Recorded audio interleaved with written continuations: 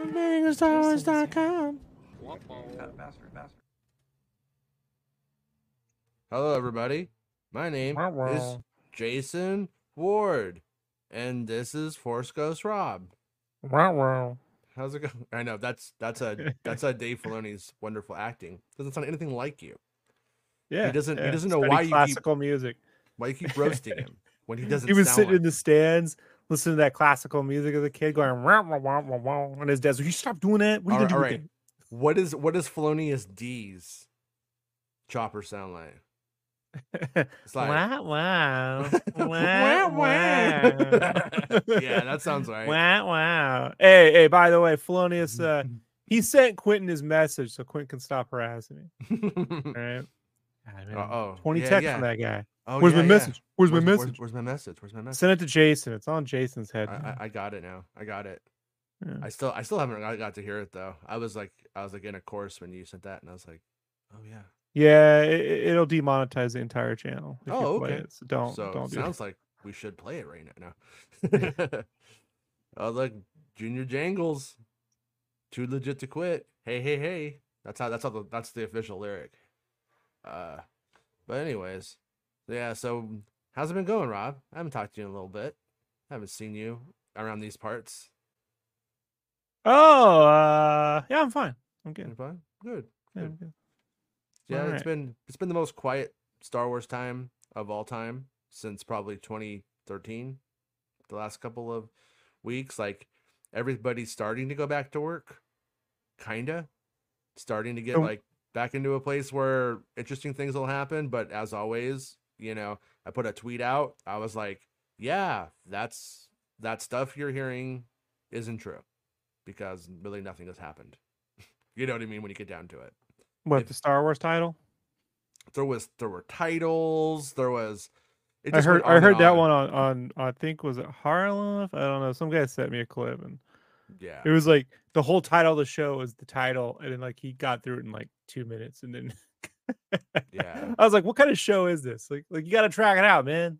It was a bad title too. It was like The Hand of the New Republic, something like that. It was just like.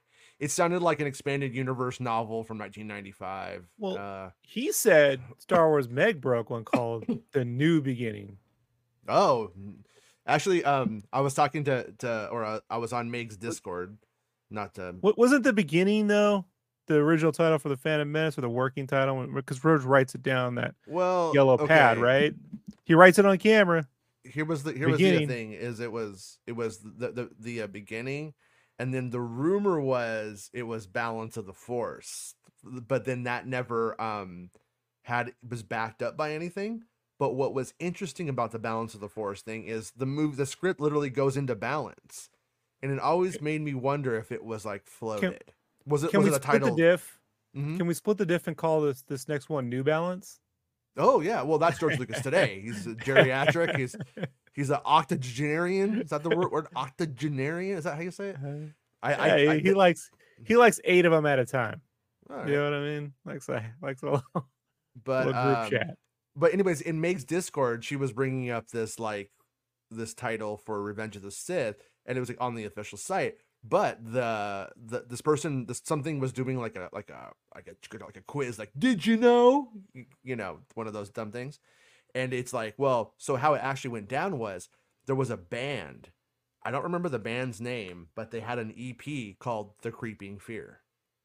And in 2005 or whatever it was, 2004, 2005 at the time, they released that was the title. So that way people would Google or whatever the equivalent was then, like an Ask Jeeves, I don't remember, Alta Vista it and get, would find the band and then listen to it. That was like, the idea. And so the Creeping Fear was never a real title, and it was a joke referencing a fake spoiler at the time, probably Pablo Hidalgo making the joke realistically. And but the Creeping Fear, just to be clear, was never like a real title. The Beginning obviously was just a working title. George Lucas's working titles, like for episode 2, was Jar Jar's Big Adventure, obviously just a joke. It wasn't a Shadow Falls? No, it was not the Shadow Falls. Sorry, dude. Shadow Falls. Yeah. I heard that shit so much. And then I remember when Revenge of the Sith was going to be the title, I was like, no, because it was the fake title. It's not. And George Lucas is just like, oh, the fake title. I'll just take the fake title. What if they just go real trendy and they call it Ray X Skywalker? Because everyone wants to put that X and shit now, right? Right? Yeah. Yeah. Ray X Skywalker. I'm saying it out here. Officially, that's the title for the new movie. Okay, hear me out. Go tell Harloff. Go tell Force Ghost Rob says so. Okay, Ray goes evil. Then they make Ray Palpatine. Then she comes back. Then they make Ray Skywalker. Yeah, that's how you do it. Is that how it works? This feels like it's one of those problems that has like parentheses, and you got to do the stuff in the parentheses before the what is it? Parentheses division X plus minus, right? Remember that? It's like an order. I think you're talking about like order of operations. And that shit's for nerds. So vaguely remember this. Vaguely remember this order of operations. You sound stupid right now. We'll reboot the show. We'll start over. Turn it off. Turn it back on. Well, I talked to Tom. Tom is going to let us use a laptop for the show, so we'll be able to do the show. Today it took 45 minutes of me resetting the computer until it mysterious finally worked. Tom. Mysterious Tom. He's not mysterious. He's been on the show. Mysterious Tom was going to be in Buckaroo Banzai Against the World Crime League. He was the new character. It was Mysterious Tom. By the way, before we start this, I have friends complaining that they don't understand Loki, right? My age, right? I get younger people. But I'm like, my dad had the did you ever watch Buckaroo Banzai? Like, I'm just curious. Like, because Loki ain't got shit on that fucking movie. Yeah, but this is understandable. But Rob, nobody saw Buckaroo Banzai but you and I. So Kevin Smith. He's everywhere. Yeah. So there was this couple of just lines that are being extrapolated into news because there is no real news right now. So is it a slow news day? That would mean that there was any momentum behind the news. No, there's no news. But I want the chat to tell me, number one, okay, do you guys know who Shawn Levy is? Hit 1 if you know who Shawn Levy is. Hit 2 if you don't. You can't tell them. Now they know. But anyways, Tom, thank you, Tom. Yeah, Tom. Stranger Things. Tom is too nice to the show. Tom saved the show. Everybody, give Tom a hand. He's the Stranger Thing. That's what you say. Why do you call him a Stranger Thing? A Stranger Teen? Why does he have 2 first names? Big guy. Thomas Harrison Ford is Mysterious Tom. Mm-hmm. I figured it out. Yeah. Okay. All right. So, anyways, I don't know who. I don't really know who Shawn Levy is. So, like, I can't be like, well, see, Rob, what you must understand here is the subtleties of a Shawn Levy picture. You put the Shawnee to the Levy, right? But the Levy was dry. There was no Star Wars to be had. He's not a moist Levy. He's a dry Levy. He's a dry Levy. Yeah. All right. Yeah. Shawn Levy in a Chevy writing a Star Wars movie is what we need. So anyways, there's this quote from him in a Variety interview that he did. Okay. And of course, like it's being pulled in all these different ways. I honestly think for the most part, this isn't anything. However, I do think that they're going to be making Star Wars movies for better or worse. My actual belief is, number one, none of the schedule as it exists will actually happen. I hope it does, but I don't believe it will. But my secondary belief is that they are being told to make Star Wars movies. Star Wars movies are going to be made if they're you know, make them now. Well, if they're AAA Star Wars or if they're not. That's the way I would put it.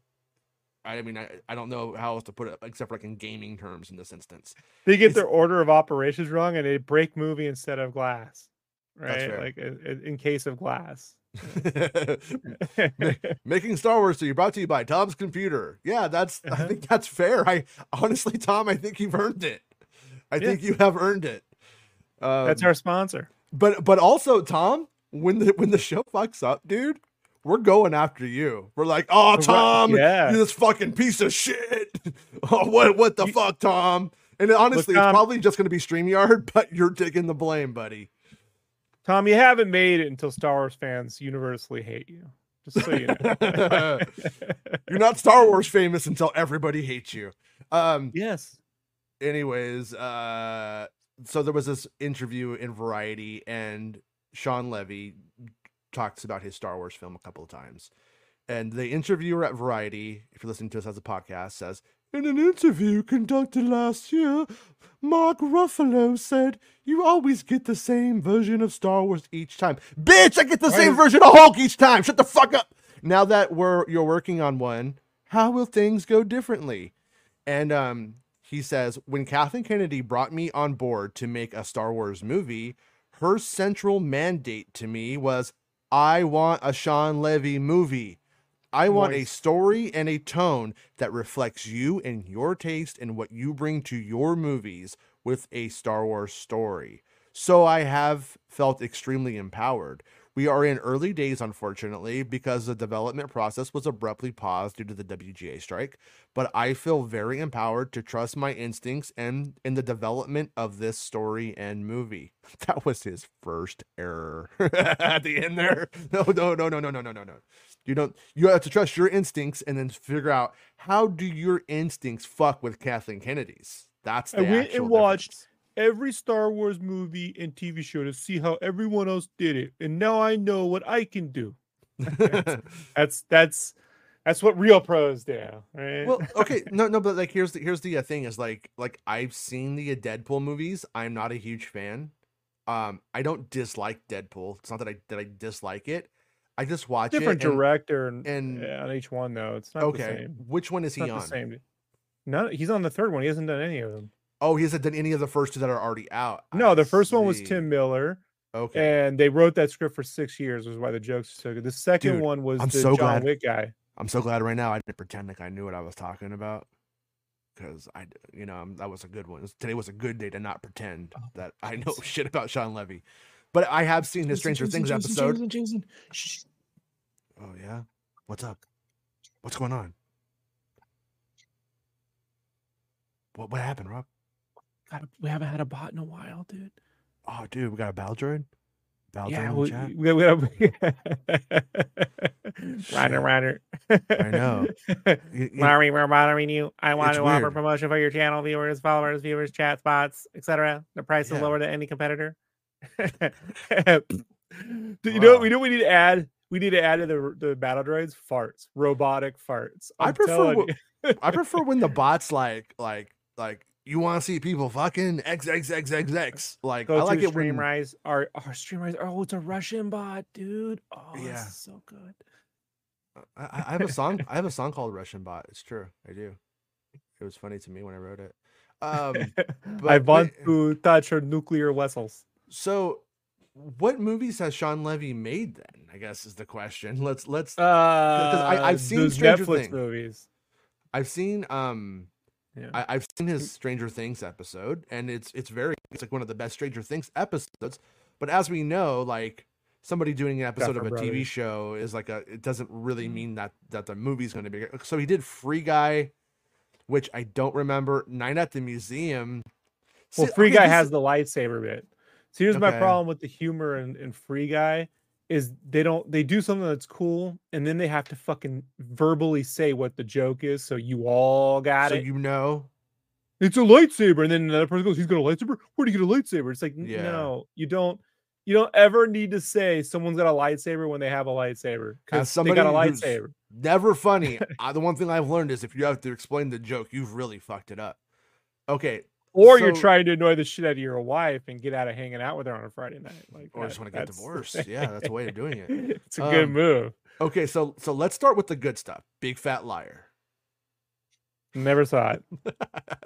but I do feel a kinship to that. It's got Frankie Muniz in it, Real Steel. Mm-hmm. Oh man, was that the first person? Like, I played a video game, so I made a movie. Good theme song. That's a solid film. You could take that to It's a good, yeah, man.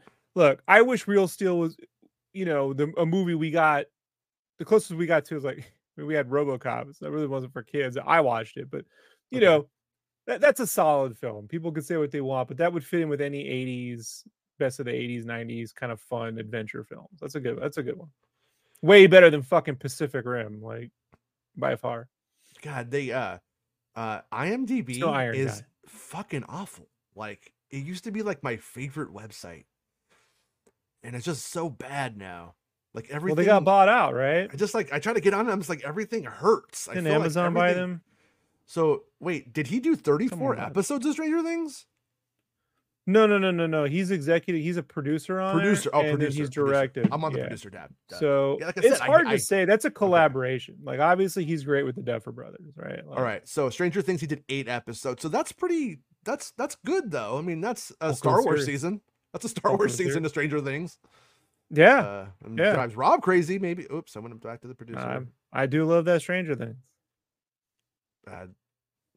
God, Tom, I could read this if my computer worked.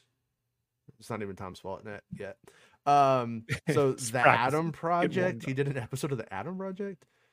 Yeah, Unbreakable. Netflix. See, like I liked Kimmy Schmidt when it came out, but that's like a hard one. It's like this is like a lot of Night at the Museum. I mean, that's not for me, so I would have to like watch it and then just like look at it as a craft, and I don't want to. I'll let you guys do that. Paper Dentist, Beyonce, A Woman Like Me. See, now if he did Above and Beyonce, maybe we'd have a Star Wars movie already out, but he didn't. So he did some Birds of Prey. So this is like all like really old. So I mean, right now though, I am looking at a guy who's like directed to eat. This is a guy who worked, who's like, on one hand, I kind of like am interested in to see how this goes, because this guy, I mean, look at his work. I mean, this is like I said, this is a guy who didn't just like go like, oh, my uncle knows Steven Spielberg. Now I'm making Force Awakens. You know what I mean? It's not, he doesn't have that kind of career. So I'm kind of rooting for him in a director Krennic kind of way. I don't know if he's working class, but usually these kind of directors seem to come from more working class backgrounds, or they are completely nepotistic in nature and we're just falling into all of these gigs. But he's just got overall, man, he's got like that corny fucking kind of humor you and I aren't into, you know, really? Like better than Robert Rodriguez, right? Okay. But not as good as what is it? Have there been good comedies? I mean, he's not as good as an Adam McKay, right? Mm-hmm. Like, so better than a Peyton Reed, not as good as an Adam McKay. Yeah. So, you know, somewhere in there. We have like a lot of like, you know, an average of like 6, a lot of 6s, and this is his producer stuff though that I'm back onto. As a director, Boy Band, All the Light We Cannot See, Deadpool 3, Stranger Things 2 episodes, Starman. Is that like the David Bowie one, or like the movie from the 80s? They're remaking Starman with, was it Jeff Bridges that was in that? Jeff Bridges and Marion. Yeah, and Marion. Come on, man. That's right. Come on, man. What are you doing? Well, come on now. All right. Now we know what Marion was doing around Last Crusade. Just fucking Jeff Bridges Starman. He's the dude. Just fucking the dude. Put it in context. Hey man, you know the dude when he was young. Go watch young buck. Go watch that King Kong, and have we ever looked that good, Jason? No, we've never. Not me. I mean, no. All right. So wait, hold on. Let me share this tab in. Yeah. So then there's other little Star Wars tidbit. Could Deadpool 3 be good practice for Star Wars? And he says, I actually have to read it on the screen of the show because I can't see it on my camera right now. The experience that I'm currently having with the Marvel with Marvel on Deadpool is showing me firsthand that it is indeed really possible to feel empowered and personable about making a movie within a universe that is bigger than any one film. My Deadpool movie is turning out to be exactly what Ryan Reynolds and I had hoped when we started off. So I'm going into the development of my Star Wars movie with a similar optimism. You're adorable fool. You're adorable fool. And he should really go go to Cheesecake Factory at Lord and Miller. You know what I mean? Like, you know what? I'm gonna recommend that they get the orange chicken and share it with a separate. Orange chicken's really good, but you don't just want that. So just saying, you have a better talk. Well, then you get cheesecake, orange chicken and cheesecake. No, I like I said though, and I'm joking. In reality, I do actually expect that these movies are going to be made. I'm fearful that we're going to go into the first phase of. I'm optimistic, but the first phase of, well, here's just a Hollywood movie and it's Star Wars. Here's like we're not that they're giving up, just that they're not going to do what they did before. I don't think we're going to see. Oh, we have to go spend another $150 million to reshoot, 40% of this film. Don't think those days are here. So I think the movies would have to be right at the start, and they never are, and they never will be, and they're never going to be easy to make. So it's never going to happen that way.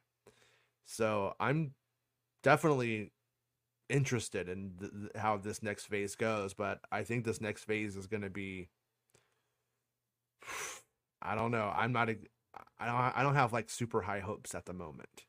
I hate to be like pessimistic, but this is, and the Shawn Levy kind of thing, don't really know a lot about the guy, so I don't know what to expect. I'm going to guess Levy has been maybe instrumental in other projects that he's not heralded as the savior of, but maybe was. There has to be something that's made him like, I want a Shawn Levy Star Wars movie, and it's a good idea. Like, what's the aim? Yeah, but when you were a kid, did you really know you wanted an Ivan Kershner Star Wars movie? Yes, I did. And his name is Irvin. Ivan is a Russian spy. I'm trying to appease our Russian bot, Jason. Come on, what are you doing? See, I think you're calling him actually. No. Yeah, no, you didn't. But at the same time, I didn't know that I didn't want a Richard Marquand either. So what did I know back then? I didn't want a Richard Marquand. I can still do without it. But yeah. I mean, when you look at the last decade of Star Wars, we were actually spoiled. Like when something didn't appear to be going wrong, they fucking put the kibosh on it. Like they'd fire people. They would bring in a new director, stuff like that. Like they would do it. I don't think we're going to be afforded that because two reasons, maybe. Well, the first reason obviously is just Disney's current state. People are acting like the sky's falling at Disney. And I kind of disagree with that assessment. It's just that it was raining fucking money a few years ago, and now it's not in that same. They're in a more realistic, we have to try way, 10 years ago, how easy it is to fix fucking the Marvel movies. Real simple. Just make them. Just make the next 4 feel like Winter Soldier. There, done. Problem solved. Maybe. Problem solved. Put in some good fight sequences. Yes, you're right actual about that. Good fight sequences. Make it feel like Winter Soldier. Slow down on the fucking multiverse stuff. Have a little bit here and there so they can get to their fucking Avengers movie, and then they'll be done. You'll hear Jason. You'll hear the turnaround from fans go, oh, they're back. Oh, the wave of fucking dick sucking that will go on. Oh, it'll look like that. It'll be as big as that wave in the Abyss Special Edition. They'll just be deep throating that fucking Marvel. It's just so easy to fix. They're all they got to do is just don't do what they're doing now. Just do what they did before. Problem solved. So no. Now, the problem with DC is they've never had a colossal win at the box office. The Batman is the best thing, the closest thing they've had since the Dark Knight, right? To a colossal win or the Dark Knight Rises. Well, when it comes to they need more funny voices. Well, realistically, when it comes to the Marvel thing, the problem is that I don't give a fuck about Ant-Man. Ant-Man is like a C tier superhero that you're trying to pretend and make an A tier and an S tier. Well, they've also dragged shit out too long. If you count the time between Iron Man 1 and Avengers 1, we should have hit that Avengers team up. Whatever new group of characters they were putting out there should have all teamed up by 2 movies ago. Right. You see what I mean? That's the problem. they're just like out there just doing rando shit, and everyone's like, I don't know. They got everyone fixed on a formula, and then they're like, oh, we're not going to do the formula. We're going to do all this other stuff, and then eventually we'll put it together. That ain't working. That's like DC tried this reboot like 10 years ago called the New 52. We're like, we're going to put 50. We're going to stop all the storylines you like and put out 52 new storylines and books, and only one of them really took off, and everyone else hated everything. Like it didn't. Well, like I don't know if this is like the best analogy, but when you and this goes, and I'm talking about Star Wars and I'm talking about Marvel in this instance. Well, really quickly on Marvel, we do need to go back to Mark Ruffalo's little thing. We just need like Hulk movies, like Iron Man. And an actual like aggressive, actual, but I don't care about these. Like I said, fucking the Atom. You know what I mean? I don't care about like some fucking random and what's his name made Guardians of the Galaxy. The Guardians of the Galaxy couldn't get arrested. He made that shit A tier. He did it. That's great. It happened. And Iron Man was like a C tier fucking character too. He shouldn't have been, but he was. And then they put him up to S tier. Fucking jumped him right up. He's like one of the biggest heroes in the world now. Let's try to chalk that one up to luck, really.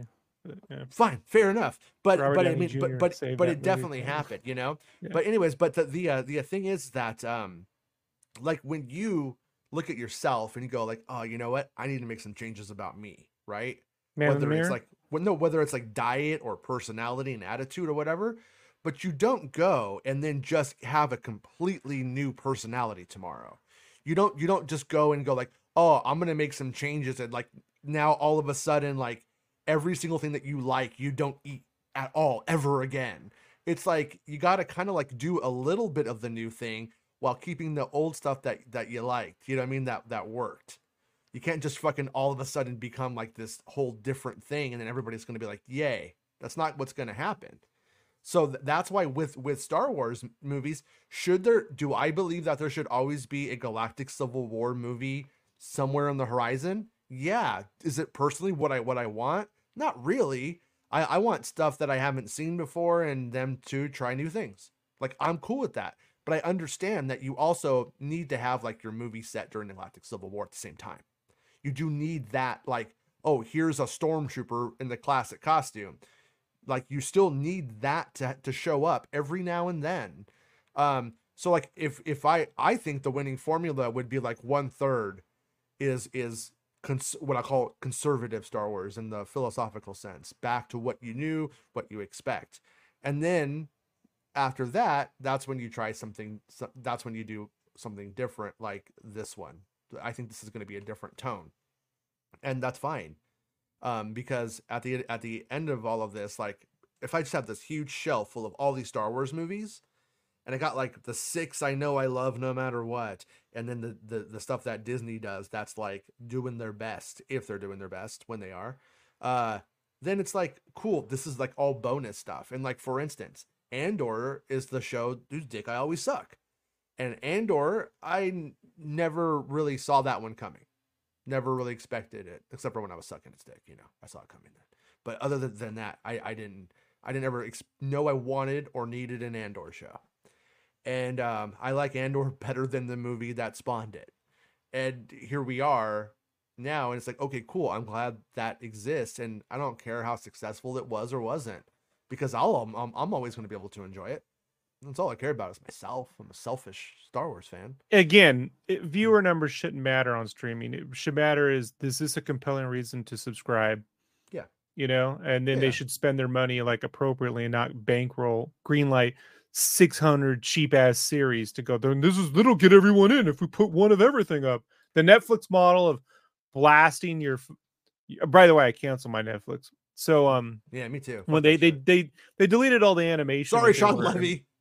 Yeah. Fuck your Netflix. So, they take away the animation. They canceled Bone, a bunch of other fucking shit. I'm like, I'm out of here, dude. Like I'll probably sign back up when Kevin Smith's Masters of the Universe season 2 comes out. Because I like that series, and then I'll unsubscribe right afterward. I'm only gonna they'll get my metric on that one. Yeah, but look, man, I think with the movies. We're all looking at like a director to save us in Star Wars. And I'm going to be honest, man, they really should just hit up whoever put together them Fallen Order games, you know, Mm-hmm. and just be like, what would you do as a film, you know, or a series? Because they seem to Yeah. understand, you know, the idea of where to place the story and the protagonist people seem to like, and the right balance between humor and blah blah blah blah. And you could say they had 40 hours to do it, but people are all engaged within the first hour. Mm-hmm. You know what I mean? Like it's not like it's not like you got to play the game for 20 hours and then it gets good. You know, Yeah. they get you right away, you know? So Mm-hmm. like on all those games. So I just haven't seen any of these directors pull that one off yet, and the game folks seem to have it down. So I don't know, man. Yeah. Yeah. I would like. I am a fan of when the, like I said, we've talked about how the auteur theory itself is like a problem, about how it's mythical and it's not real and it's a lie, and then a lot of choices are made on this idea that there is this like one dude who can save it all. Like that's just Yeah, if bullshit. Paul Hirsch It's not wasn't editing how. on Star Wars, it Yeah. would be a different film. You Yeah. know, not saying it would be a bad film or a better film. I'm just Mm-hmm. saying it would be a different film. Lucas Mm-hmm. didn't, you know, how do I say this, folks? I know people goes, Rob likes James Cameron. Rob likes James Cameron painted all the fucking mats on Escape from New York. Yeah. You know, George Well. Lucas ain't painting the mats on Star Wars. You know, like that's not the kind Yeah. of dude he is. So, like an auteur doesn't do everything. May have a vision, but even then, Mm-hmm. look at there was a vision for Ghostbusters. Go read the original script. That you don't want that movie. You know what I mean? Like, I no one kind of wants the do. original I Ghostbusters. You kind of know, do. Jason, you just I want to kind burn of everything do. down. No, I kind of want to see it, I but guess yeah. given the last two efforts, why the fuck not? No, But no, you know, the last Ghostbusters movie saved Ghostbusters, man. And kids like that last Ghostbusters movie. There's that was pretty the much one time I felt it I should have been love a series, though. I You love know what I mean? Ghostbusters. I love Ghostbusters too. I know that you don't, but I would say Ghostbusters 1 Yeah. and Afterlife. I know Ghostbusters Afterlife wasn't like a box office phenomenon or anything like that. So I'm not saying it was like the hugest movie, but yeah, I Hey, didn't look, it's a push fun it. movie. No, but I mean like kids actually liked it. That was the Yeah, I just think it should have been a amazing series. thing. Like, there just wasn't enough of it. You know? Well, yeah, I mean it Yeah. I mean, yeah, we could critique that movie. I mean, like the third act of that movie it sucks. Yeah, they wasted It's J.K. Simmons, unfortunate. right? Yeah, Just wasted it's with a unfortunate, useless but Easter egg that doesn't, you know, go anywhere. yeah, But yeah. and I feel like there's a vague tie-in between Mm-hmm. that movie and Poltergeist 2's backstory. Like if you Mm-hmm. go watch Poltergeist 2, you know, at in the Evo Shandor and that one, there's a whole thing there. Yeah. Yeah, I think there's a tie-in there.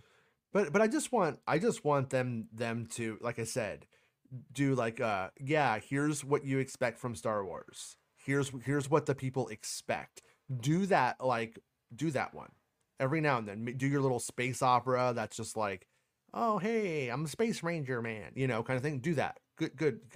And then try other things, and you know, because with Star Wars, like we don't want them to go back and reinvent Star Wars. Star Wars is fine.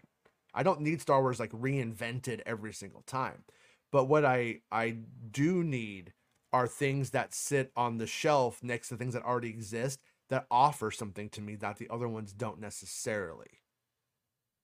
You know, like that's why Force Awakens is a good Star Wars movie, but am I ever going to watch The Force Awakens over A New Hope when I want that? Not really. It's always going to be a second tier film for me on that front.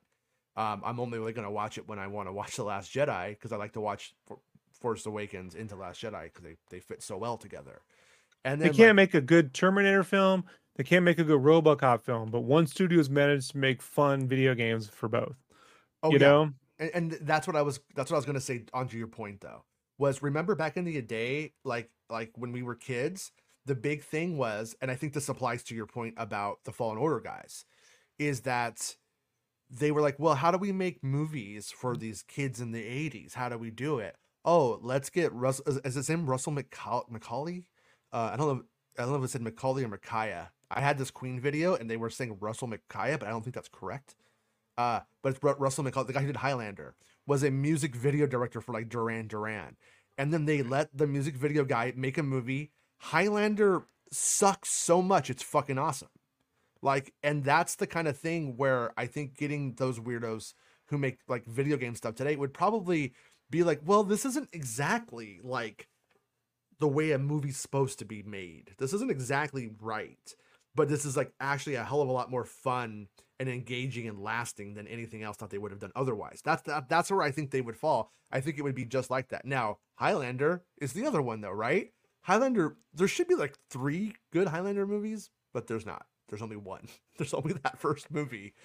And it's kind of amazing that they managed to never really get it going. Well, I think because games are so difficult to make, the idea of one person coming in and solving all the problems or making all the decisions is ridiculous. You know, like it's really a collaborative effort.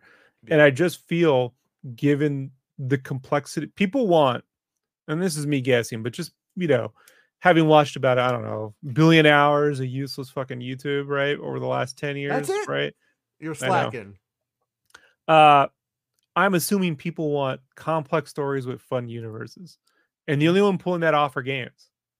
Yeah. Like, go look at Spider-Man 2 that's out on the PS5 right now. Marvel can't do that as a film right now. I mean, that whole game could be the first act of it. They're not pulling that one off, but the game people are. Yeah. And I also feel too, is because the game people know their audience. And I just feel Hollywood producers as a whole, Hollywood studios don't know their audiences. They want to create their audiences is what I mean, we've heard this many times on the show before when he was like, hey, the Lucasfilm wanted to go, they wanted the Twilight people. They feel like we got these people in our pocket and we want these other people to grow it. And it's like, you know how you grow something? Word of mouth. They never had the Barbie people in their pocket. You know, there was no Barbie people in the pocket when they started that fucking movie. Where was all those girls when Toy Story 2 came out to go support the Barbie in Toy Story 2, you know, like, or Toy Story 3 even. Like, don't go up against Big Barbie right now. So it's like, but word of mouth, because it's so people loved it, they get people to go. So it's like, you know, I think you got to know that the core audience's expectations and then over deliver, and that develops, you know, it develops a fan base. Yeah. And those Fallen Order games, I mean, they're not doing anything new. Jimmy Fallon Order? Jimmy Fallon, the Fallen Order. They're not doing anything new in those games. Like, okay, we've seen this stuff. You've seen Inquisitors, you've seen Empire, you've seen the you know, the Star Killer, like, you know, chosen one guy protagonist who's kind of in the backdrop of the first, you know, between episode 3 and episode 4. We've seen all this, but they do know how to repackage it in a way where you don't feel like you're doing the same thing over and over again, and you still care. And they're adding enough new to it, right, that you give a shit. And they're not saying, hey, we're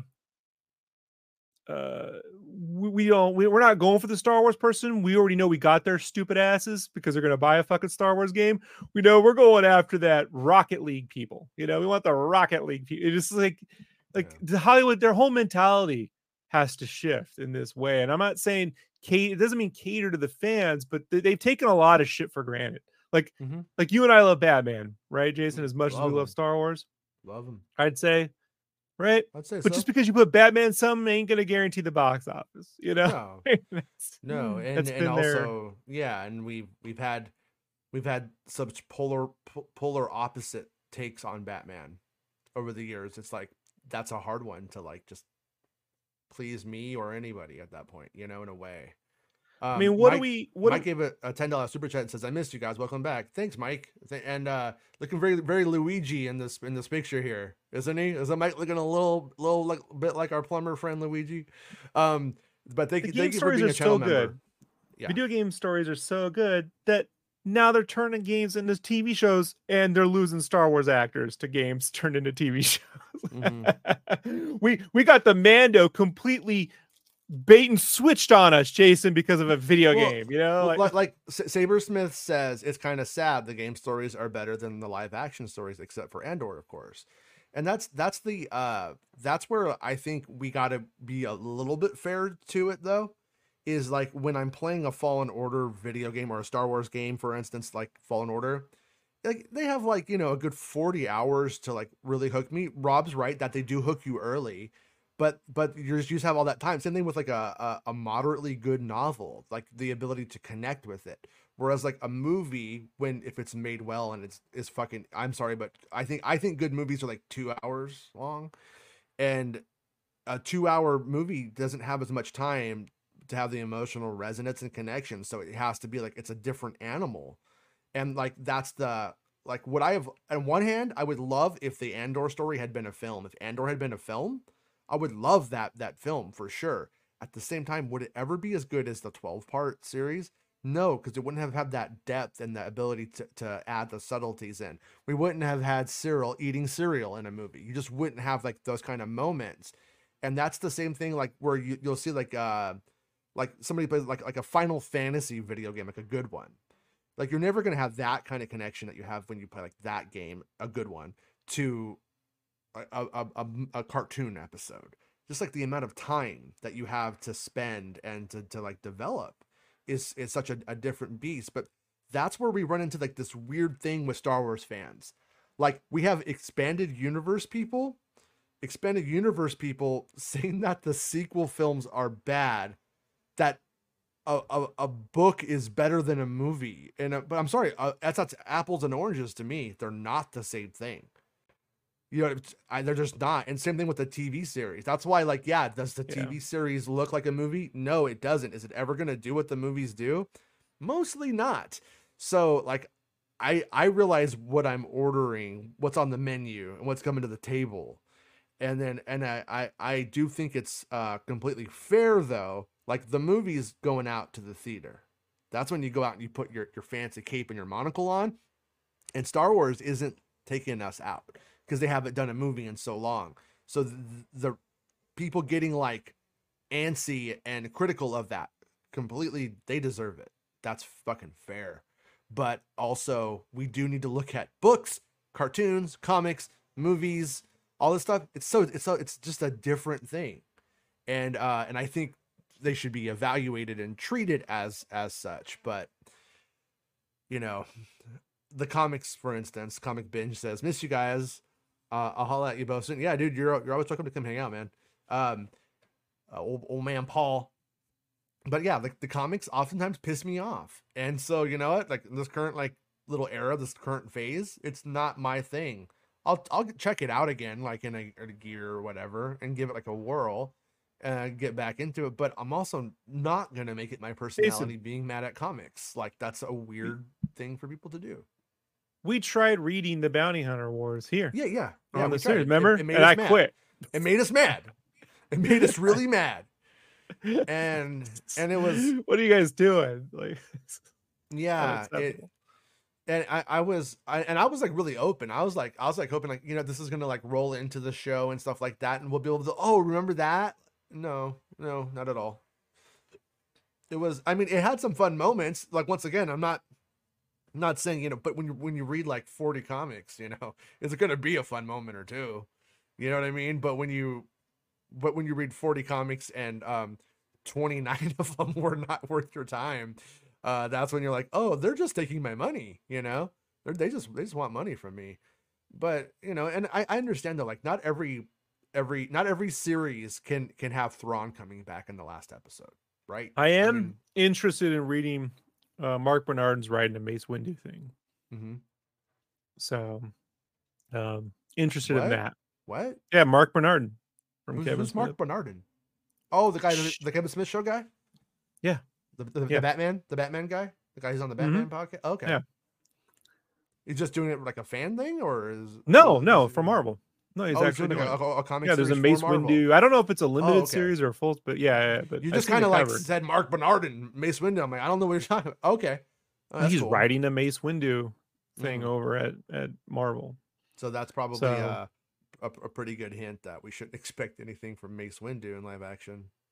Right. You know. Exactly. We came close to having a Windu in Ahsoka. It was on the table. Didn't happen though. I didn't want to say it, Jason. Yeah, no, he was. He was on the table for some flashback stuff. There was some drawings to say the least. Stephen Murphy says the MCU book did acknowledge Feige and Kennedy were pressured into announcing projects that were nowhere near ready during Disney Investor Day 2020. Right. That in that book, if you're a Marvel person, that book sounds like, oh man, I wish we had that for Star Wars. But it does sound like that's a book you should read if you're into it. And yeah, that's one of the things about being Kathleen Kennedy, I think, where I do feel bad for her is the way to put it, because I kind of don't give a shit, super rich and successful and runs Star Wars and stuff like that. But they definitely hangs out with Steven Spielberg. Yeah, I mean, probably calls him Stevie. Whoa, what a lie! Probably calls him Stevie, right? Stevie. Yeah, little Stevie. Yeah, he calls him All Stevie. Right, little Stevie. Let me produce your fucking movie for you, little Stevie. Can boss JJ around. Yeah, right? you know what, JJ? I knew you before you had fuzz on your peaches. Sit the fuck down. You're directing The Force Awakens. But no, yeah, they clearly like make it seem like it, or we tend to blame her for the company's pressure to announce and to like do things. At the same time, though, if she was prolific, I would have more sympathy. You know what I mean? Like if they were prolifically getting Star Wars content made, good stuff. I'm glad that, I think, according to the internet, it's not true, but it is. The bar of quality for Star Wars in the theatrical stuff, I would say, has been pretty high in terms of like the look and the feel. I'd say Solo, the one I'm wearing the shirt for today, probably is the one that dropped the ball the hardest, but that was because when they reshot it and had to rebuild sets and stuff like that, they didn't go in as hard as they did the first time. But overall, I think that like you can say like, oh, the films are at a very high quality level, even if you don't like them. Obviously people just go, I don't like something, therefore it's all bad. No, that's not the way it goes. You could look at the movies and objectively say these are high budget. No, it all sucks. Films. Or it's all good. Yeah, but you could look at it and go, this is an expensive film, like no doubt about it. And it looks and it feels expensive. They've done a good job on that front, I think. And will it stick? I don't know, because back to what you were kind of saying though about like on the Marvel thing, yeah, I need a Winter Soldier quality film from them. My kids don't though, but so they got to do a little bit of both of those things and kind of meet in the middle on it. But the one thing is just like visual effects, Disney Plus visual effects on film. I know that they got to kind of test the waters and see what the customers will accept. How cheap can you go? Do you have to push it so far? Do you have to pay so much money? Like, I understand like kind of trying things and that, but I mean, in the last year, the Marvel movies look like garbage. No, I stand by it, man. The creator is fucking cool, and I get people out there giving out. Everyone's a fucking screenwriter now, and I'm like, if that movie had come out in the fucking 80s or 90s, you and I would be still talking about it, Yeah. Like, I just think we do live in an era now where everything needs to be a religious experience, or it's, or it's totally fucking sucks. Like, that's the internet, and I don't ascribe to that. Is the story as good as District 9? No. But if I wanted to fucking visually watch the creator District 9, I'm watching the creator every fucking time, dude. It's just like, so I'm like, so all right, so you just give that guy, bring in someone who can make you laugh, and then you got a Star Wars movie. It's as good as any of the fucking Star Wars movies people claim are great that really aren't, but whatever. Make says Ahsoka's depiction of Thrawn is a middle finger to anyone who read Zahn. So no one, because nobody read those books. Hey, I'm kidding. Hey, but no, I mean, I don't know, man. Like, I think in reality, Thrawn is an overrated character that has a lot of unearned love in those books. Those books aren't that. I don't think they're very good. I don't think he's a very compelling character. I think he's just a blue Imperial, and there's a lot of time spent telling you how amazing he is. but I don't think he actually is. And so that's why I don't the Star Wars Rebels depiction and the other. I mean, and to be honest with you, Meg, I'd say the Star Jason, Wars Rebels depiction is more offensive to anything than that because it's like, oh no, they got away again. You know, it's I don't more of like James that, Bond but films, and I don't really like a lot of those like CIA films where they're in a room watching shit go down while they bomb other countries. But I do love them both. wait, I can't hear you. Can you guys hear Rob? I can't hear Rob now. Is it me or is it Rob? If it's Rob, hit 1. If it's Jason who just can't hear Rob, hit 2 in the chat because I don't know what's going on. Is my computer finally dying? Foreign movies. Okay, I can hear you now. I just heard you say something at the very end. Nobody could hear you that whole time. You there, Rob? All right, it's Rob. All right, so Meg says, Meg gave me $10. She said, boom, it slapped me across the face with 10 pounds and said, Jason, I have no proof.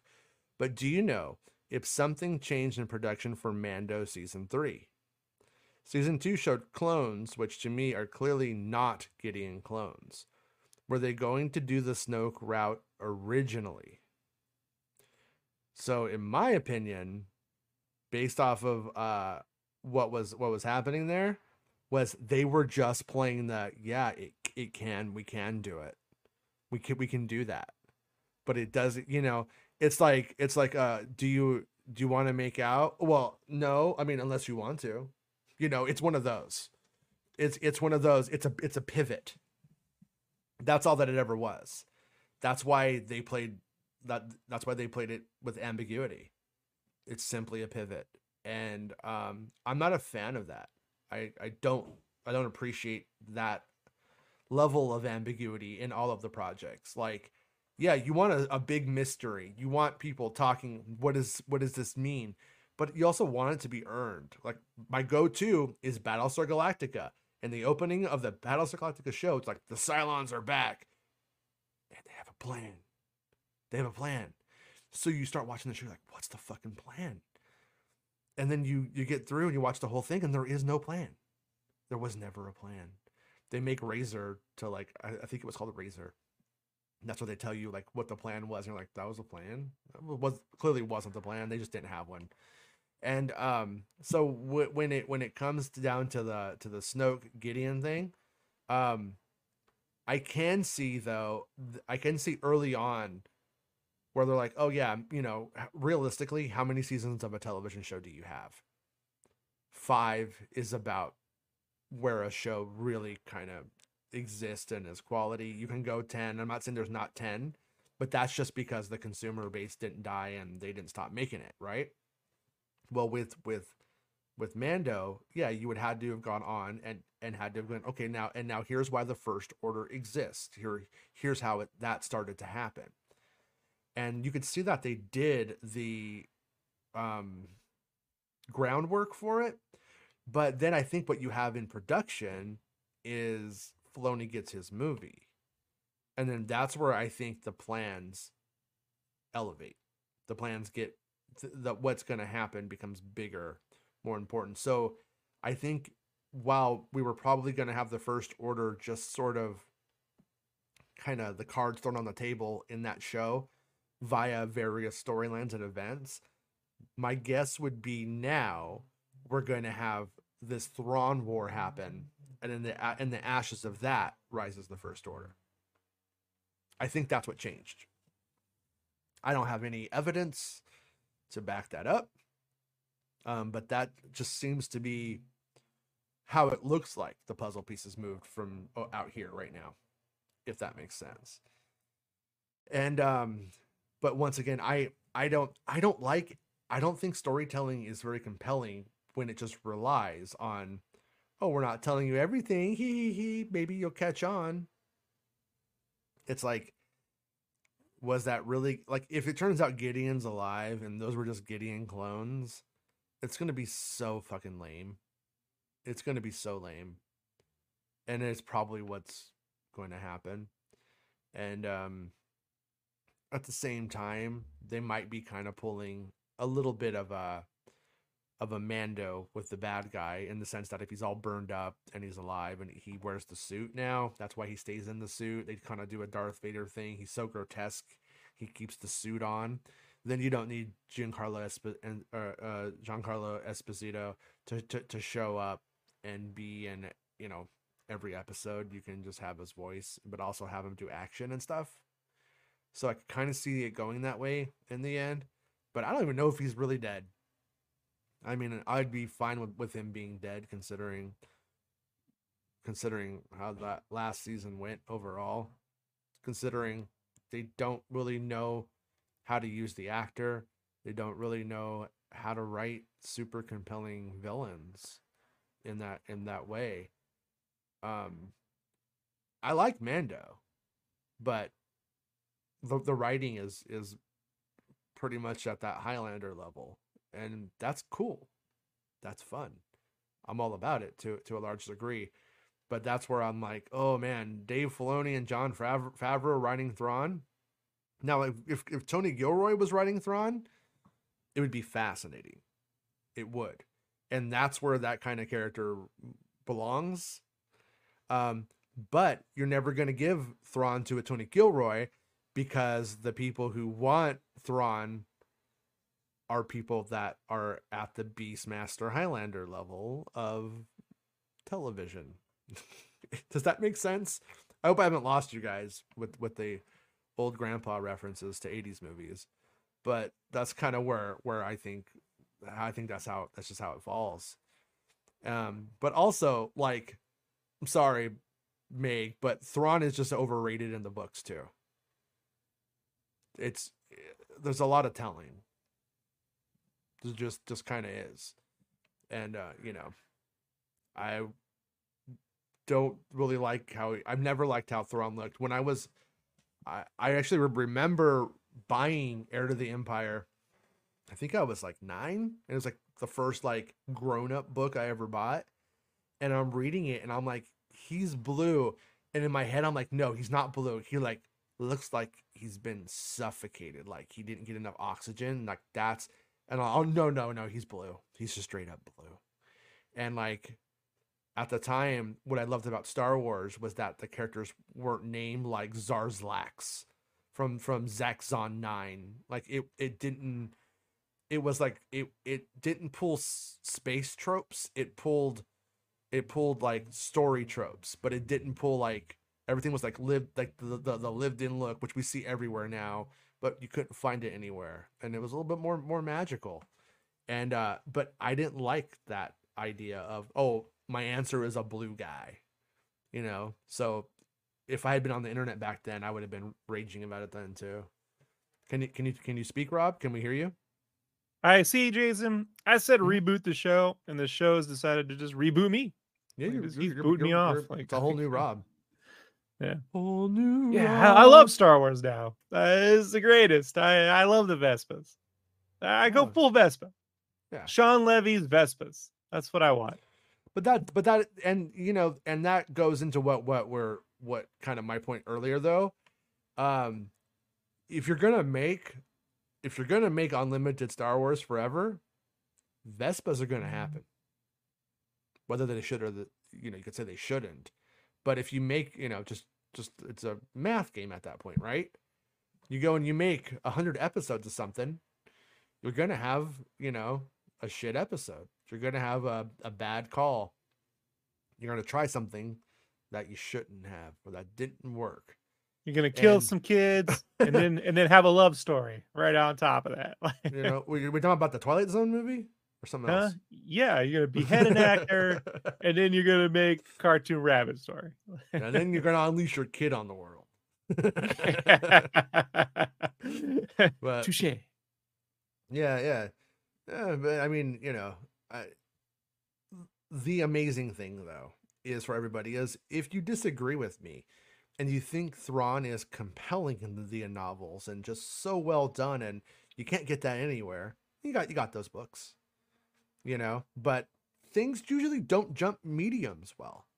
Like for the most part, like if you try to take something out of the medium from which it was created and put it somewhere else, it usually doesn't translate. Like, I don't know. Like, remember when they like I liked those Alien. Remember when they started putting aliens in Dark Horse comics? Like, I liked that they were doing it. I bought them all. They weren't that good though. It should have worked. It should work, but it never really did. Not in the biggest way, you know. I like the Sam Keith one. Mm-hmm. Yeah, I know what you mean.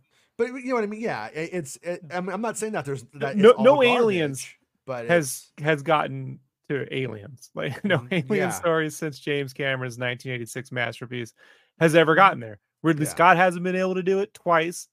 Well, Prometheus is really good. It just shouldn't have been an alien movie. You know, that's all. Right. It's not an alien. It's not, and it's not aliens. It's a good science fiction movie, though. But he tried even putting space truckers in the second one he did. Covenant. That didn't work. Yeah. And I love Danny McBride. He's like, I want Danny McBride to play me in the Making Star Wars movie. But it was terrible. It was terrible. Yeah. But yeah, I mean, things just don't jump mediums well, generally speaking. And we have the times that it does happen, and we love, you know, Batman, some Star Wars stuff. But that's why I'm like, Dr. Aphra. I saw the action figure at GameStop, and I wanted to buy it. I was like, this looks looks really good. But you know, the box, you couldn't see the toy. And I was just like, what the fuck are you guys doing to that shit behind me? You know, I'm not really, but I just like, I'm not buying this. Oh, also, they made Return of the Jedi Luke like in the big size, and I was like, ooh, I need that. But he didn't have the cape. I was like, fuck you, get out of here. You guys always do everything wrong. Yeah, you know, the soft goods cape. That's like the whole cool thing about the figure. The whole point.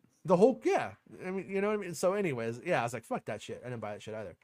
But I'm telling you, people make these decisions and they never, I'm not saying you have to, I gotta be careful about this because people are like, well, you gotta be a fan to make something. I think you need to understand the enjoyment of whatever it is you're working on, even if you don't get any enjoyment out of it. Yeah.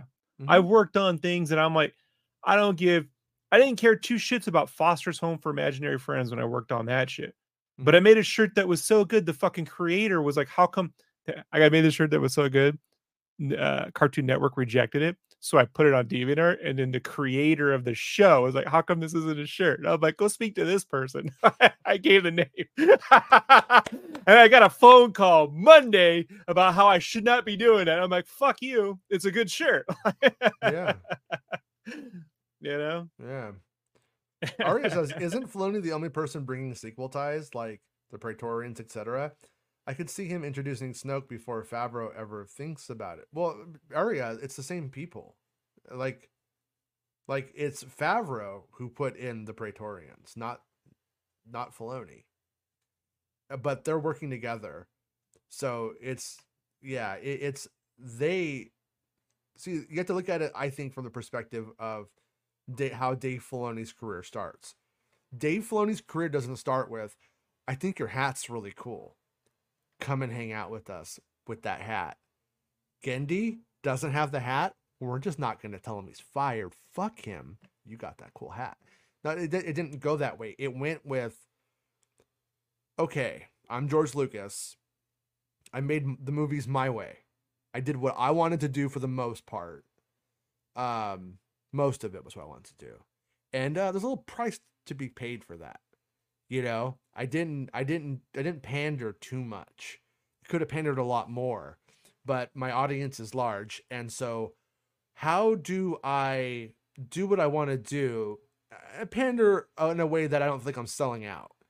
And Filoni's the one who comes in. He's all, well, here's, you got to make Anakin a little bit more like Luke. You got to show us more times of Obi-Wan and Anakin having adventures together and being friends. He goes through and he really kind of like represented, I think, a demographic of fans, and talked about some of the more structural issues with relationships. And then they had a little project. They did the Clone Wars, and as they were doing it, that's what he did. So it didn't have to. Now Filoni did like the prequels, apparently. No, Jason, you're forgetting. Originally, the first series of Clone Wars shows would have been on a planet called Pandora. Oh, where we're just pandering. Yeah, all the cool stuff. Pandora. Okay. Yeah, Pandora. Yeah. Yeah. Pender. Pretty good, George. Yeah. Pretty good. You still got it, bud. You still got it. Yeah. I got it. I still got it. All right. I gotta go. I gotta go watch the shit show that's CNN. Bye. So he no, but the point being is I can't speak for him, but I'm going to assume that Dave Filoni didn't love every idea, every concept, everything that went into the prequels. So what? No, I love the nipples, Jason. He loves the nipples. We was gonna put nipples on all the Jedi robes. It was the thing in the '90s, and George just didn't want to do it. But I love that concept. But what he did do was he made the things that weren't working for him work a little bit better for him. And a portion of the audience in that thing. But I also don't think that they're looking at the amount of money they made off of the Star Wars sequels. And then the randos that get mad at the Star Wars sequels, you know, and that kind of shit. Like they don't care. Pablo. Yeah, I know. They don't care. What Pablo Hidalgo doesn't like the sequels? He named after a horse, Jason. Know what I'm saying? I just can't understand. No, Hidalgo's just a movie. What are you talking about? It came out after he was well born, Dave. He was way born. I don't believe that. Fake news. Oh, shit. He believes what he wants to. He's a director now. You know what? I got 2 movies, Jason. Don't talk to. I know what I'm doing. I got 2 movies. He's got 2 movies. Well, the first one's the Clone Wars movie, and it felt really hard, dude. But anyways, yeah, no, but anyways, where I'm going with it is that you keep this up. I'm gonna recast Balin with Adam Sandler. You keep it up. You keep talking, shit. Jason. Keep talking. I'll do it. That's cool. I can do it right now. I think you should do it with Ogre from Revenge of the Nerds. That'd be cool. Oh my god, I love Ogre. Yeah, I love Booger first, Ogre second. But I think Booger should be a main character in Book of Boba Fett too. The Booger of Boba Fett. I like how James Hong was an even more disgusting Yoda to that guy. The sequel. The only part about Revenge he's not an alien. He's not an alien. And I want to actually bring him in and just be a disgusting. Speaking of George Hong, you realize the guy who wrote Buckaroo Banzai also wrote Big Trouble in Little China? Yeah. Yeah? Did you know that? I did. Yeah, you knew that. I did know that. You could have gone with me on Schmodown 7 years ago and won that one. Well, no, I wouldn't have done that. I got some self-worth. But other than that, yeah. Oh, yeah. Yeah, trivia night at some random bar. You know? All right.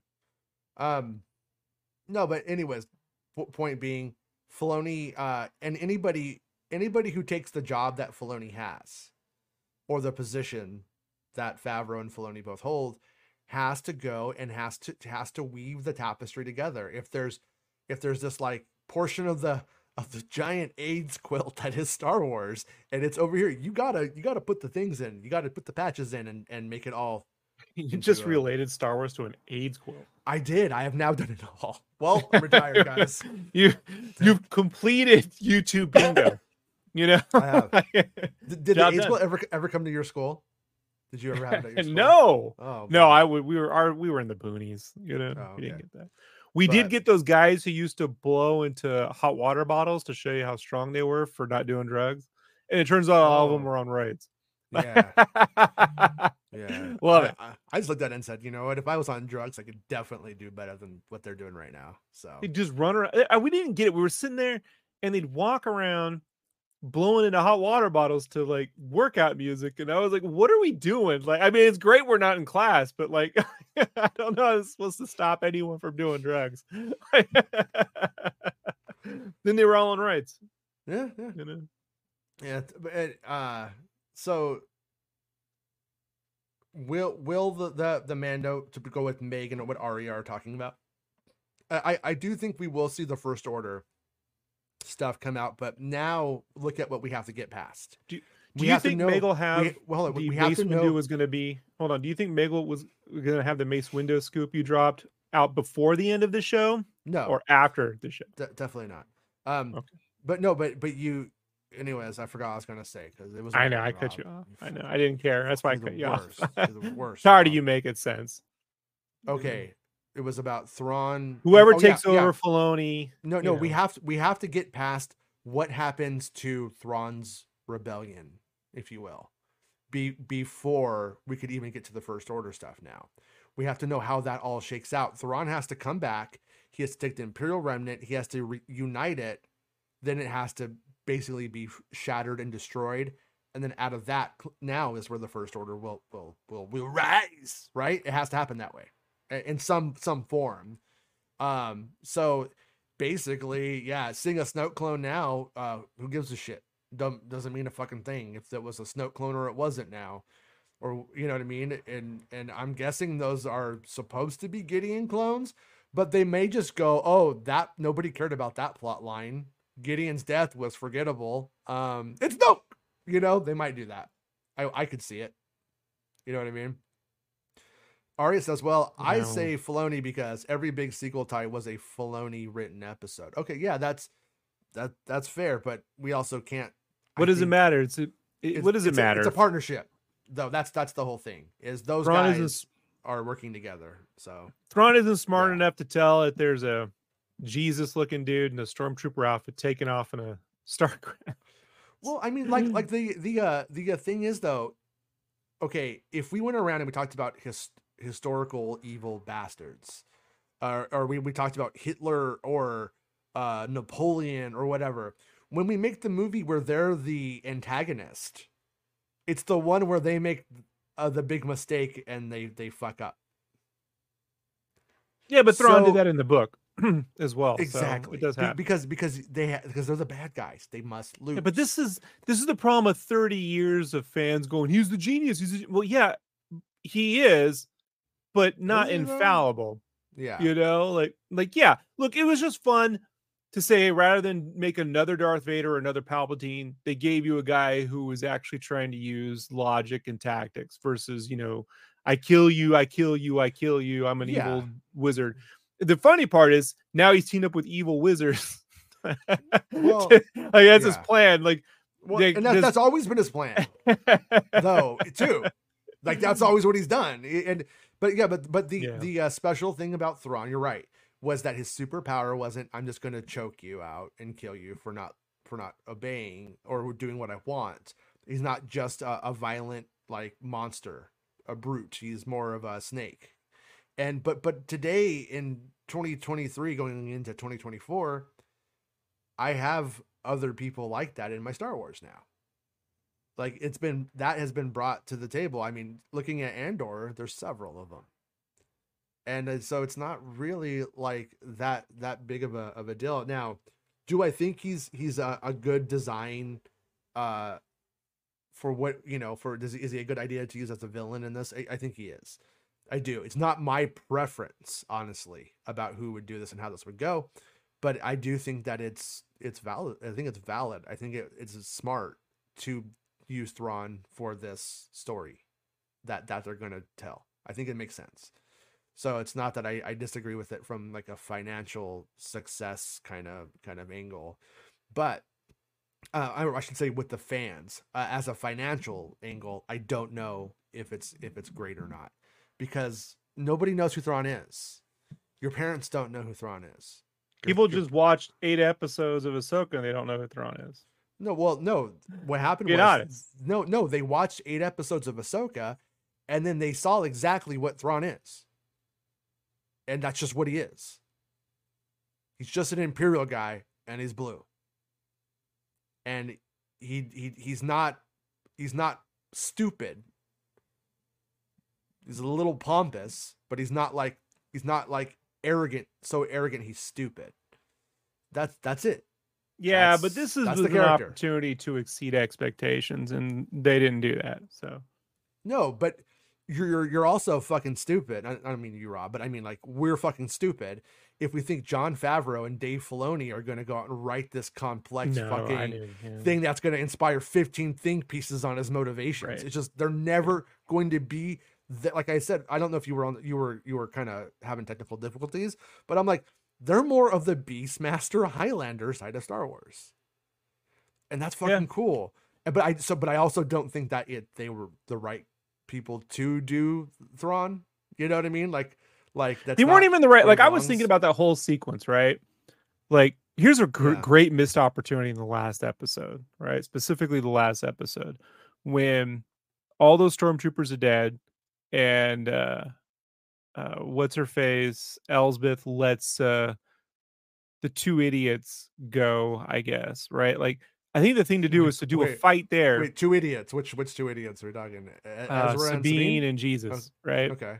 So she her job was to kill them all. She just lets them go. Like, I think the thing there is, they raise those fucking stormtroopers up, and Jason, everyone thinks they can control zombies. Once zombies get unleashed, they start attacking Elsbeth. Then they got to team up. Like, there could have been a way during the fight where they're fighting, but also teaming up in this similar manner that you didn't really know if Rey was teamed up with. So you wanted Kylo in that Frankenstein Last Jedi fight. You wanted the monster to bite like Elsbeth's face off and go, oh shit, that was kind of. Yeah, well, like that, the unintended consequences, right? Yeah. You got to fight. You're fighting. We're not friends. We're not enemies. We're still fighting, but we're also this other thing. Like that's if you're going to do zombies, you have to do that. Otherwise, what's the point? Like, there's just no point to it. You just send in more stormtroopers. Like, that's and it's just like that's missing there for another, like, we've already seen 15 lightsaber battles. We know how you guys can do them. Like, here's why I think that it went that way though. I think they're going to go back to Dathomir, like I was saying, and I think when they put all of the bodies into the ground in Dathomir or in the pods, and then they go and they do the resurrection, that's when I think they resurrect like Ventress. And what I think is going to where I would take this and where I think they would take this is that they resurrect everything on that planet. Ventress comes back, and then that's when Ventress is really able to probably do what she was always supposed to do, and that's become the leader of the Night Sisters and take it away from them, because the Night Sisters they should always be about their own thing, their own self-interest, I think. But also Ventress's like arc was kind of moving in that direction, and then it gets sidelined because they have to wipe them all out. The Clone Wars wipes them. General Grievous and Dooku wipe them all out. And so that allows them to sort of like come back into the fold, and then that thing can exist. That character can come back. And I think that that will be the unintended thing, is that in resurrecting everything on that planet, they bring back who should really be running the show, who should be, you know what I mean? I think that's what is probably going to happen, and then it will allow Ahsoka to have conflict with Ventress as she's siding with the witches. It will allow Shin to be like, oh, I'm just like her, but then also, which one am I going to be? Am I going to be like her or like her? Like what's my bat? So it opens up a lot. You know what I mean? A lot of and then they won't talk about it for 6 episodes, and then it'll kind of happen, and then not really happen, and then she'll get superpowers, and then then the Force music plays, and we all shed a tear. Next series. If Filoni goes that way, it'll be a big deal too. He won't. He likes the character quite a bit. It'll be a big deal. It won't be. It'll be. You say so. No, it will be. It will be. I would if you were to ask my opinion in the chat of does Filoni care more about Thrawn or Ventress, I would hands down say Ventress. Ventress is a character that he developed second to Ahsoka in terms of like what she actually did and became, and that storylines and stuff like that. And she was sort of developed to be the foil to Ahsoka. And we could argue if it really happened in the actuality of the show to some extent. It did though, but there's that moment where she calls her the Bog Witch and all that shit. But I think that's where this is likely to go. It would please fans. It would be easy. It makes sense. It's fun. They already brought back Darth Maul and Savage in basically the same, or Darth Maul, and then they did the Savage thing. So would they do it? Yeah, they've already done it in a more egregious fashion before. So I do think it'll happen, and it could be a big deal. Will it happen in the season 2 of Ahsoka? That would be like the big question. I would think so. I would have to imagine that season 2 of Ahsoka would begin with what happens when they get down on Dathomir, and I do think that there will be unintended circumstances. I mean, like, and consequences. And if you end up with Ventress coming back into the show, back to life, back to reality. Does the character just immediately go, I'm back, here's my plan, I'm doing my stuff? Like, I don't think so. I think that the character is going to be like, what the fuck is going on, and probably just be like, fall in line. She's been dead for years and is like coming back to life. And it would be like, there would be a little bit of a catch up and then a turn. Most likely that's what would happen. And Anakin left her a video too. Well, like Ventress, I believe, I would need to look into this. So if the chat knows, let me know. But I think Ventress sort of starts to figure out what's going on, and then she dies. So when Ventress comes back, she's going to know the Imperials and the Republic, the Clone Wars, orchestrated by the same evil being that these people are in league with. And she would have personal reasons to hate them, to never fall in line. But you have those witches that might just be power hungry. They've been out there pointless in Peridia for who knows how long. And they're ready to really get what's theirs. They'll throw in with Thrawn. They'll sell out. I don't think she will.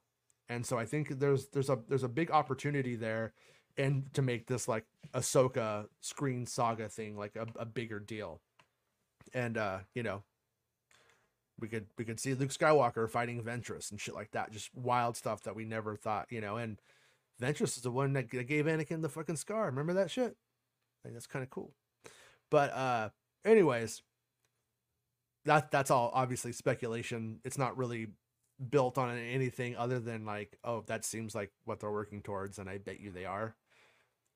I'm assuming that's the case. I assume that Dave Filoni knows when you take them back to Dathomir and you resurrect the planet where they buried us, Ventress, is his idea to do that. And I think that's why he did it. So there's potential. And that's the kind of stuff that you do in a Disney Plus series that builds like intrigue and stuff. Not at Rob's pace, too slow for Rob, but still, it's what you do. I didn't have a problem with the pacing. I had a problem with characters not actually talking about shit that mattered. Oh no! I'm talking about the fact that they're only going to give you 8 episodes, and it's going to take like 2 years for it to happen. And then this actually leads into a side. I'm glad you went there with this episode length thing. So Kelly Dixon, editor on Kenobi, was on the Team Deacons podcast last week, right? That's a John Deacon podcast about Queen, bass player from Queen. Yeah, he just wears frozen short bike shorts, like little shorts. And he's like, listen, Freddie Mercury's gay. I'm not. Stop asking me if I'm gay because of my shorts in the 80s. Yeah. His shorts say no synthesizers. Like, hey man, Brian May did a lot of overdubs on those guitars, and to say it was a synth is pretty insulting. Yeah. So Kelly Dixon was on there, and so she was also editor on Falcon and the Winter Soldier, but before that, and Wakanda Forever. But before all those three, she was one of 2 editors on Breaking Bad, and then one of 3 or 4 on I'm making that number up because of my knowledge of Better Call Saul. Okay. First season. And then she went off. Can we open up a Mexican restaurant called Better Call Salsa? I'm sure someone already has done that. Well, that's my idea.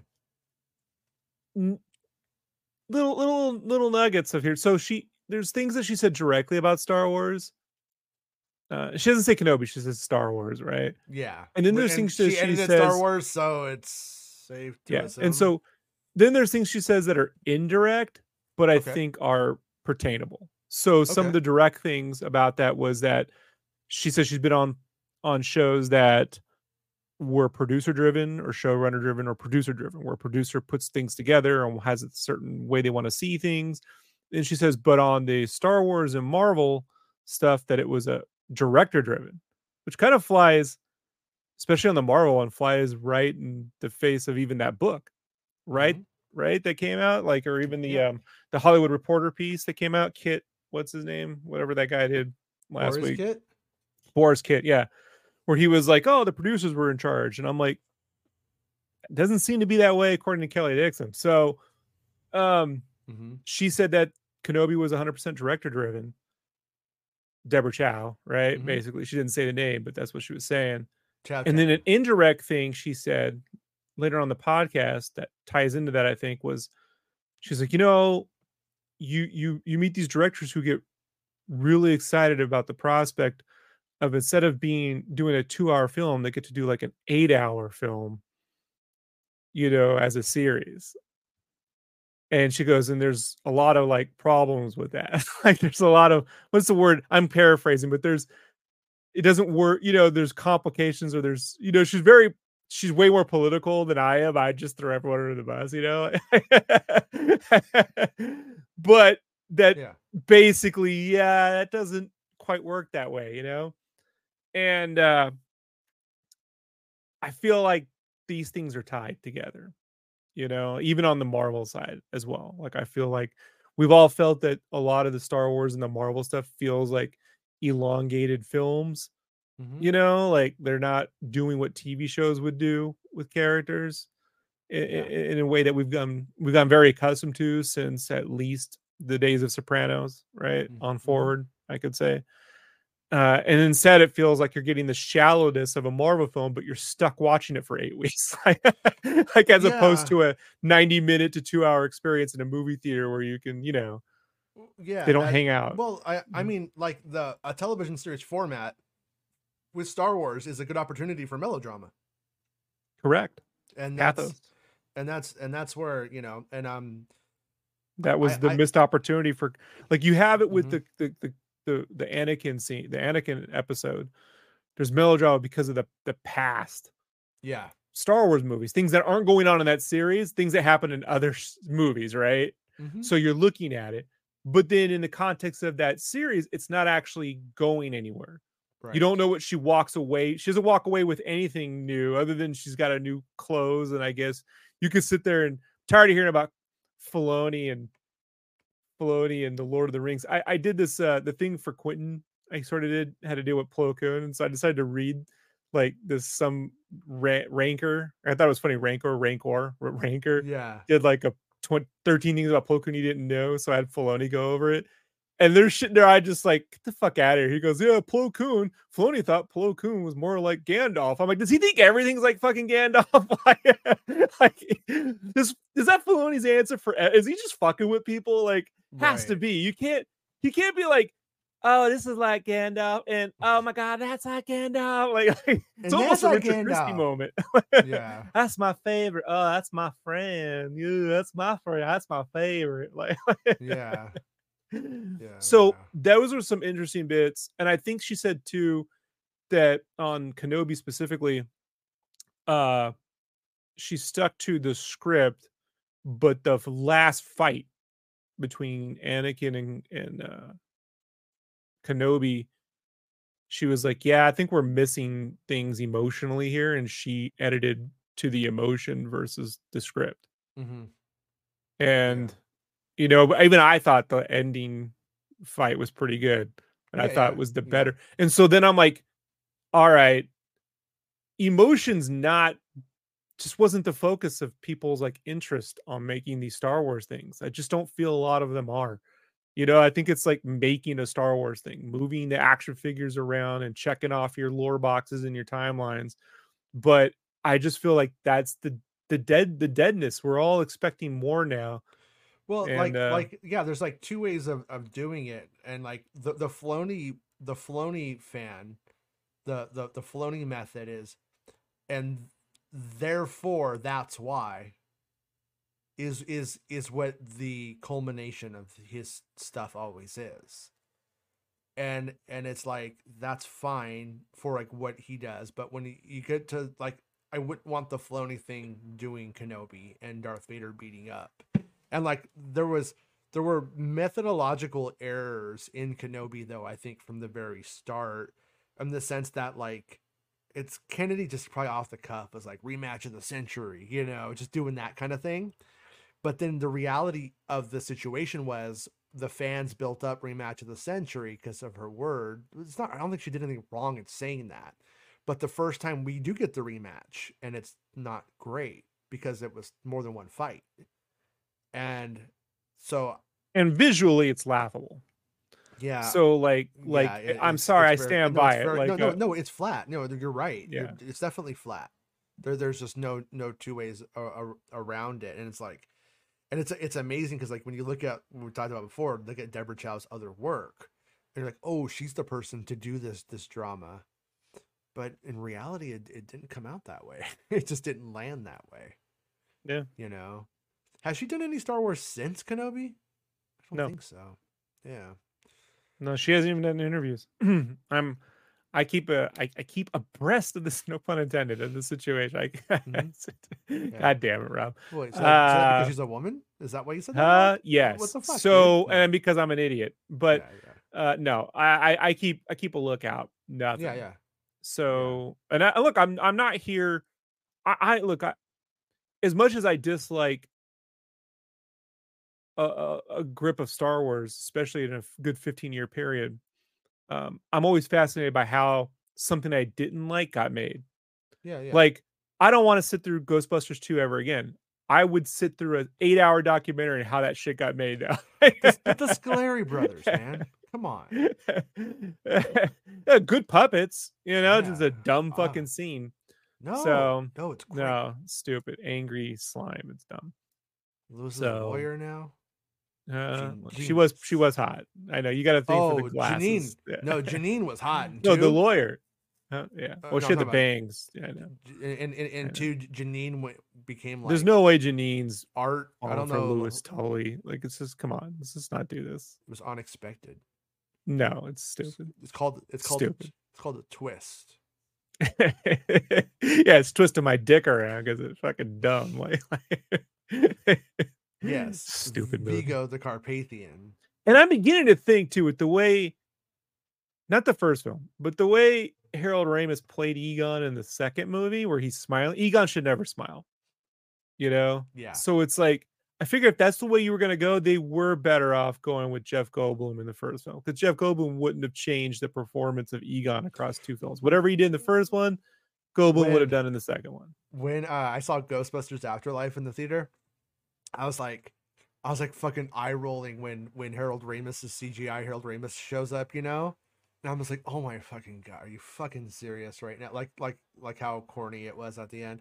I look over at my 7-year-old daughter and she's like in tears, just like completely engrossed in it. And I'm like, all right, okay.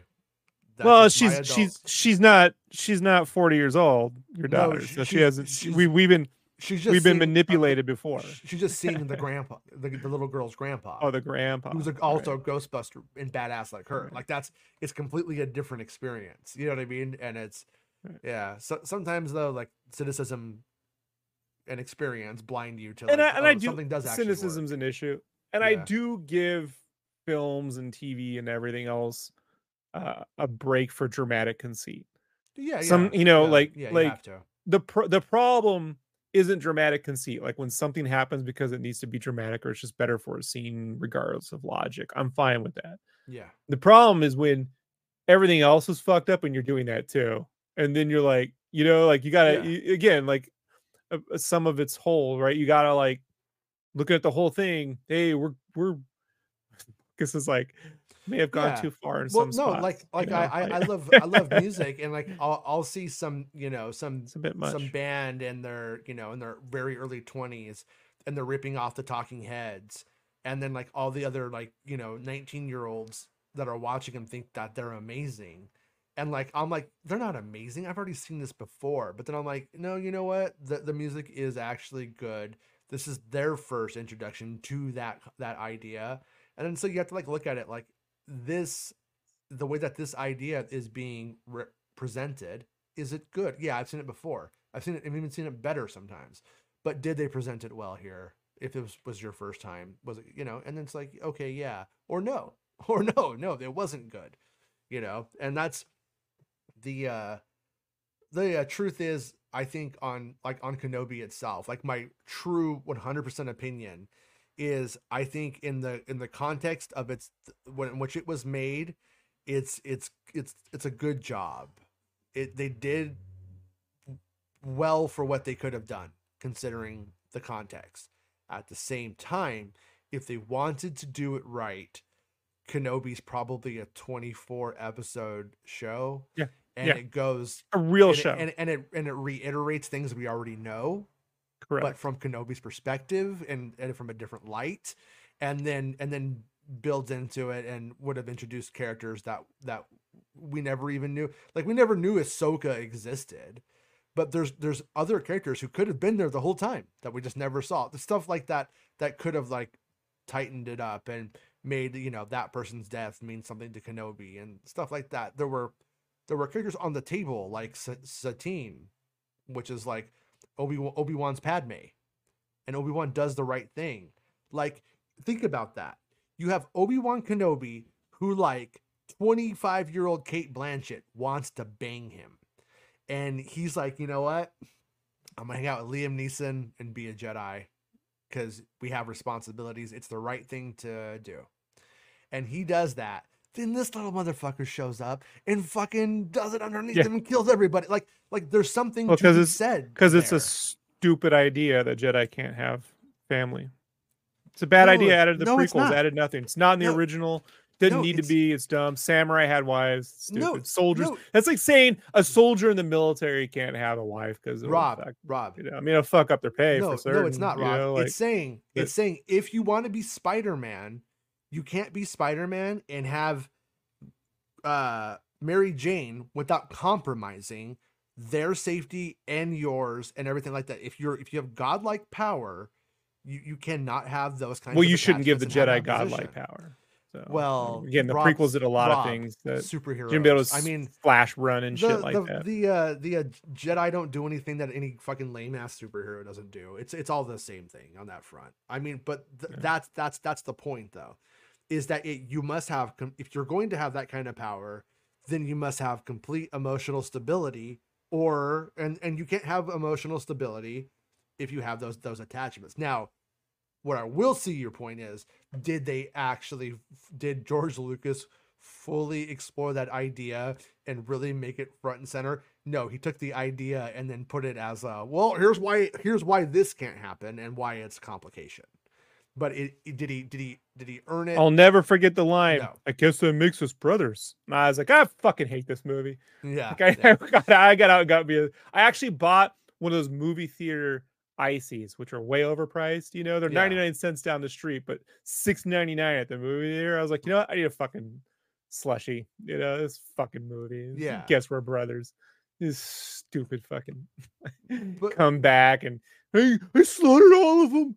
I slaughtered them, even the children. And then she's like, Annie, I love you. It's like, but I mean, but you can see the idea through you can see the idea through 2 cents.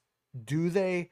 I would if you argued no, then I would be like, I can see the idea through 2 cents in the way that Vulcans can portray having logic, even though there's nothing special Spock's doing in Star Trek 6. Like, yeah, obviously anyone could have figured out this fucking mystery. You know what I mean? But the audience is figuring out the mystery, and he's the voice. So this is a movie. It's not fucking the real world.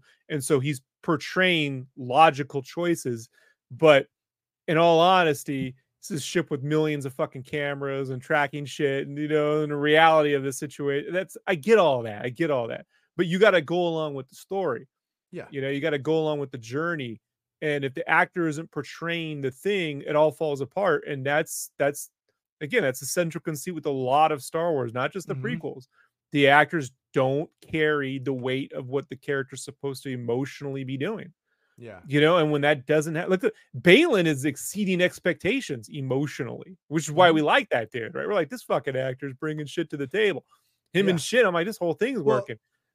You know what I think he does that a lot of actors don't do is he comes in and pretends like he's supposed to be there. And some people, you just get the sense that they feel like, what am I doing here? I'm not supposed to be here.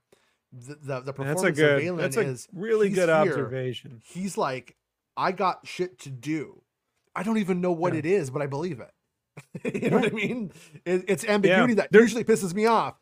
But in this instance, it's fine. It's my problem with listening to most actors talk about anything, especially Star Wars, when they go, we were on set and we messed things up because we were making the pew pew noises, and like, shut the fuck up. You know what I mean? Like you got a million things to do, you know, and there was just an all of all the stuff. And you're like, and I go, okay, how much of that is bullshit But how much of that is it? Probably for a lot of them, that is true.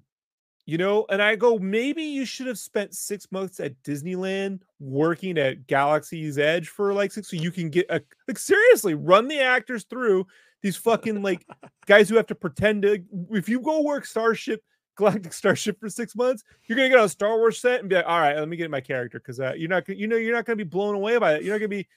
Oh, you just look because they're on those sets. I'm just imagining like Carson Teva handing me some macaroni and cheese. Yeah, I'm like, thanks. He's like, not only can I imagine it, like, I think you should do Disneyland community service. All the Star Wars actors, you know, like, you know, you want to be method, you got to go work at Galaxy's Edge. You know, 3 months. Yeah, me and Beth's been we can't do a show anymore for the next couple of weeks. We got Star Wars community service to do. Yeah. they didn't like what we did, but he's fucking up picking up the trash, and some guy goes, "You're not built for this," you know, and you're like, "You fucking asshole." Junior Jingle says, "I took Jeff Goldblum's acting class at Playhouse West years ago. He's an arrogant douche. He just pranced around and flirted with the chicks the whole time. Didn't learn anything, and I like him more." That's what I expect. Yeah, Junior Jingles, you're just proving why directors are important to run a set. All right. Yeah. Because you wouldn't fucking direct, you know, Ivan Reitman, James Cameron, they ain't putting up fucking what's his face directed The Fly. Cronenberg ain't putting up with that shit. Yeah. But you leave an actor in charge, you know, you end up with James Franco getting himself into lawsuits, you know. Well, like I know when we're students and we get mad at our instructors or teachers and stuff like that, it's easy to go like, if he's so good, why isn't he doing it? Well, the truth is that's because somebody's talented and good at something doesn't make them a good teacher either. It goes like both ways. Like I've known people that are very, very talented, like I would say almost genius level at what they do. And when they try to teach it, it's worthless. And yeah, but I could see Junior Jingles just being in Goldblum's class, and Goldblum's like, what are you doing here? You know what I mean? Doing that whole thing. Does he show up in the cowboy habit from Buckaroo? I'm on a Buckaroo trip today. Dude, I don't know why. Like a few years ago when I became single, I was like, all right, time to get back out there. Time to start shaking some booty, making sweet love all through the night again. And I'm on like dating apps, and every single time, like I found like my kind of woman. Fucking Jeff Goldblum was in the picture. I'm not even kidding.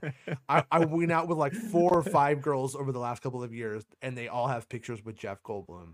I mean, if Jeff Goldblum Jurassic Park changed a lot of women's lives, Jason.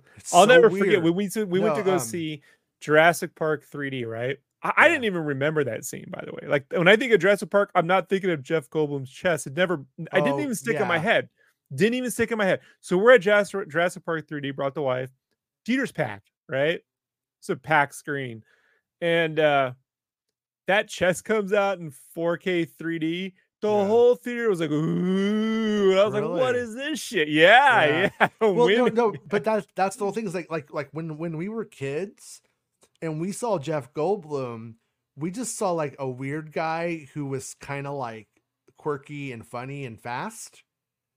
But when you look at like Transylvania 65000 and shit like that, like he was supposed to be hot.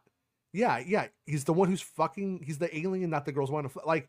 We just didn't see what women were seeing. Yeah. I would watch The Fly with my babysitter. And I thought we were watching The Fly because he turns into a fly. Look how disgusting this is. Oh, this is great. But she's watching The Fly because Jeff Goldblum's hot. Like was lost on me, you know?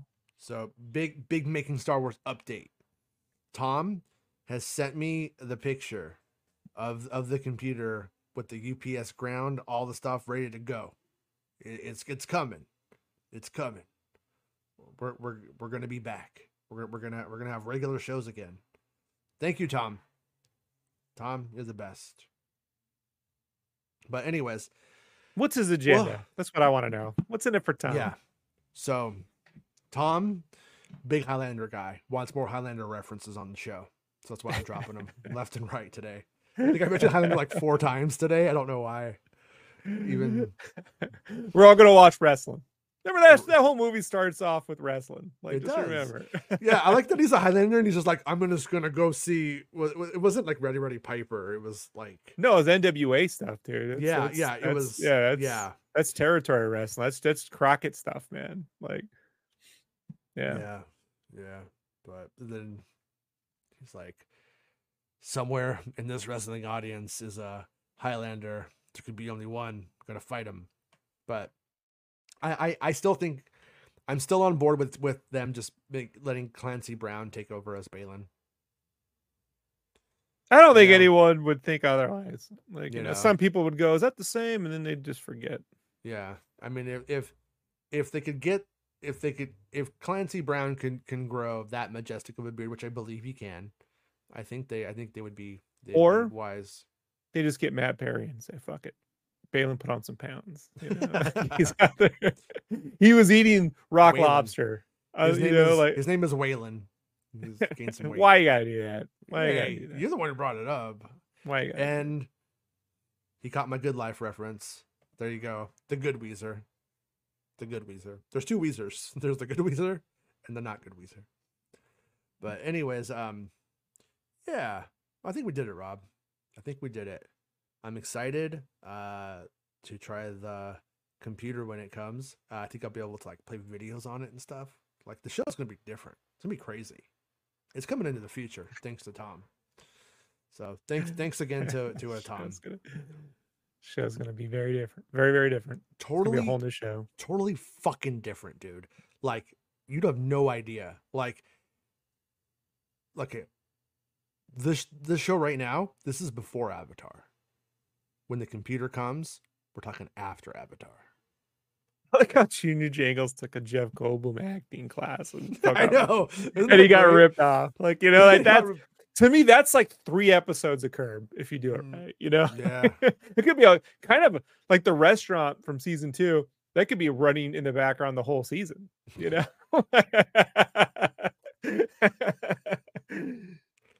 Yeah. Well, we'll like Larry David's acting class. Like, hey, wouldn't it be great? Like if he was like, I could teach you. I'm an actor. You're like, just don't buy his NFTs. You're good. Now, Junior Jangles, if you bought NFTs from Jeff Goldblum, by the way, that's on you now. That's on you. Oh, wait. He did try to kick me out for impersonating him during a repetition exercise. Oh man. Anyways, all right, everybody. Well, Rob, you got anything to throw out there before we go? Do I have anything to throw out? Anything to say? I got a comic book coming out next year. I don't know when, but it's coming out. Spawn kills every spawn. So Spawn kills every spawn. Yeah. Wonder what that's about. I've never seen anything from it, so I have no idea what it even looks like. I know. It looks great. No, it really does. It looks great. I mean, have they shown anything from it yet? Anywhere? They did a thing at New York Comic-Con. Yeah. Last week. I remember that. Where they had a panel. Yeah. They showed off stuff there, and then they put in a few extra pages in a preview book. But because Todd signed the preview books, and there's only 250 of them, they're all going for $600 on eBay, so no one's opening them. I was like, that's it. Yeah, I was like, well, what do I care? But it's like, all right, it was 250 people. It's not gonna change numbers, you know. But you're like, the bigger thing for me was once people start showing off the pages, then I can show some of the page, but I can't show the pages. But since no one showed pages, one guy on Bleeding Cool opened one up, so I was able to kind of repost that photo. But then he spelt my name wrong, which is why I keep telling him to keep just post me a Sketchcraft because people can't spell my last name. Like they can't say it, you can't spell it. You know, like it's not even my last. I'm adopted, so it's like I don't know. It's weird. Yeah. But the book's coming out next year, and that'll be my turn in the barrel when people are like your art sucks. I can't wait. That's all I look forward to. You know, as somebody who doesn't know shit about anything, I would say that like it's like if you took Spawn as a comic and then mashed it up with like Where's Waldo at times, and it's just like wow, there's a lot to look at. But I like it. I like that you're able to like look at a picture and you're like, holy shit, there's a lot of stuff in here. This guy needs to calm down. He has so many ideas. What's his fucking problem? What's going on in his brain? He's a madman. And then that's when I knew who you were. And that's when I realized that you were actually crazy. But it's great. The work is great. It looks good. Weirdly, there's Indiana Jones Easter eggs. There is. There is. Yeah. I can say that without getting in trouble. Who cares? Yeah. So whatever. Yeah. Yeah. So that's coming out next year. And then as always, if you want to support me and anything I do, hand Rob some bucks because I don't make any money on the show. You can go to shopsketchcraft.com, buy a print. I'm giving you shit. You're fucking shopsketchcraft.com, buy a print. Shopsketchcraft.com, buy a print. That was .com? I tried, and my wife said, no, we're not putting that on our taxes. Like, I gotta explain that one to the IRS. I swear it's for business. They don't want to audit you. They're like, this guy's hot. Like, this guy's going on. Let's audit him. Yeah. Well, then they see me and like, oh, he's the Spawn guy. Yeah, that's cool. I'm kidding. But all right. Well, yeah. When the I want to do if any big news happens, we'll definitely be back on doing a show. I'll just do it on the phone. Well, see, I can do it on the phone. Not coming back for this. we need a little graphic that says brought to you by Tom's laptop. we need that in the corner. Remember, it breaks my heart to hear the shit that went with Jeff Snyder had with his above the line, or there's a whole problem with that. He brought it on the show. So I mean, dude didn't pay. He didn't pay, and Snyder was paying his people out of his pocket to cover the diff. So he did a whole show on it on the hot mic. Okay. But it'll be like for the first year of that show, they were like brought to you by Above the Line, and then a year later, going to court. You know, So brought to you by Tom's laptop. But who knows when we will or Tom will turn on us? Who will betray who first? Because it's Star Wars. There's always a betrayal, Jason. No, always a betrayal. Remember when Santa betrayed us? Not Tom. Remember when Santa betrayed us? Not Santa. Not Tom. Not Santa. You didn't see the you didn't see the Oral Nuts Christmas parade? Nuh-uh. No. Jason, Santa will betray us all. Oh no. Go watch Oral Nuts' Christmas parade, Star Wars Christmas parade. It's so great. Yeah. Watch the dangers of Santa crossed over with Star Wars. Horrible. So yeah, we're gonna get you, Tom. We're gonna get you. But oh yeah, and do what Santa says. If you're here and you haven't liked the show yet, please leave a like before you go. Yeah, like the videos and share the shows, repost the shows and all that jazz and everything like that. Tom says he'll never betray the show or Santa. Jason will betray me first, no doubt. Not gonna happen. I mean, it's the war on Christmas, Jason. Unless he wants the computer back. If he wants a computer back, I probably will be like, oh yeah, sure. It was 3 weeks ago.